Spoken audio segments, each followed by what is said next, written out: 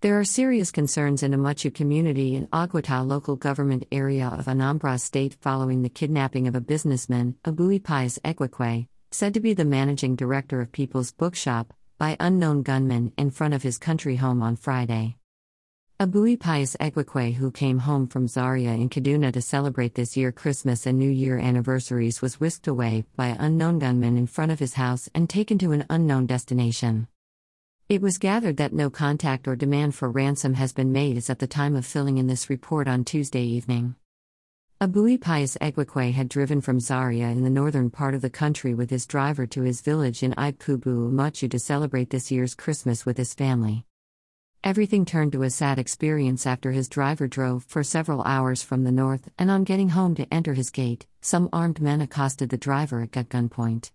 When the driver stopped, they were said to have opened the vehicle and forcefully took away Ekwekwe to an unknown place, according to source. Greater than you didn't say a word regarding the 40 killings in southern Kaduna because it doesn't suit your agenda. Greater than watch Peter Obi win. Greater than Fresh Gaps, at Fresh Gaps, December 27, 2022.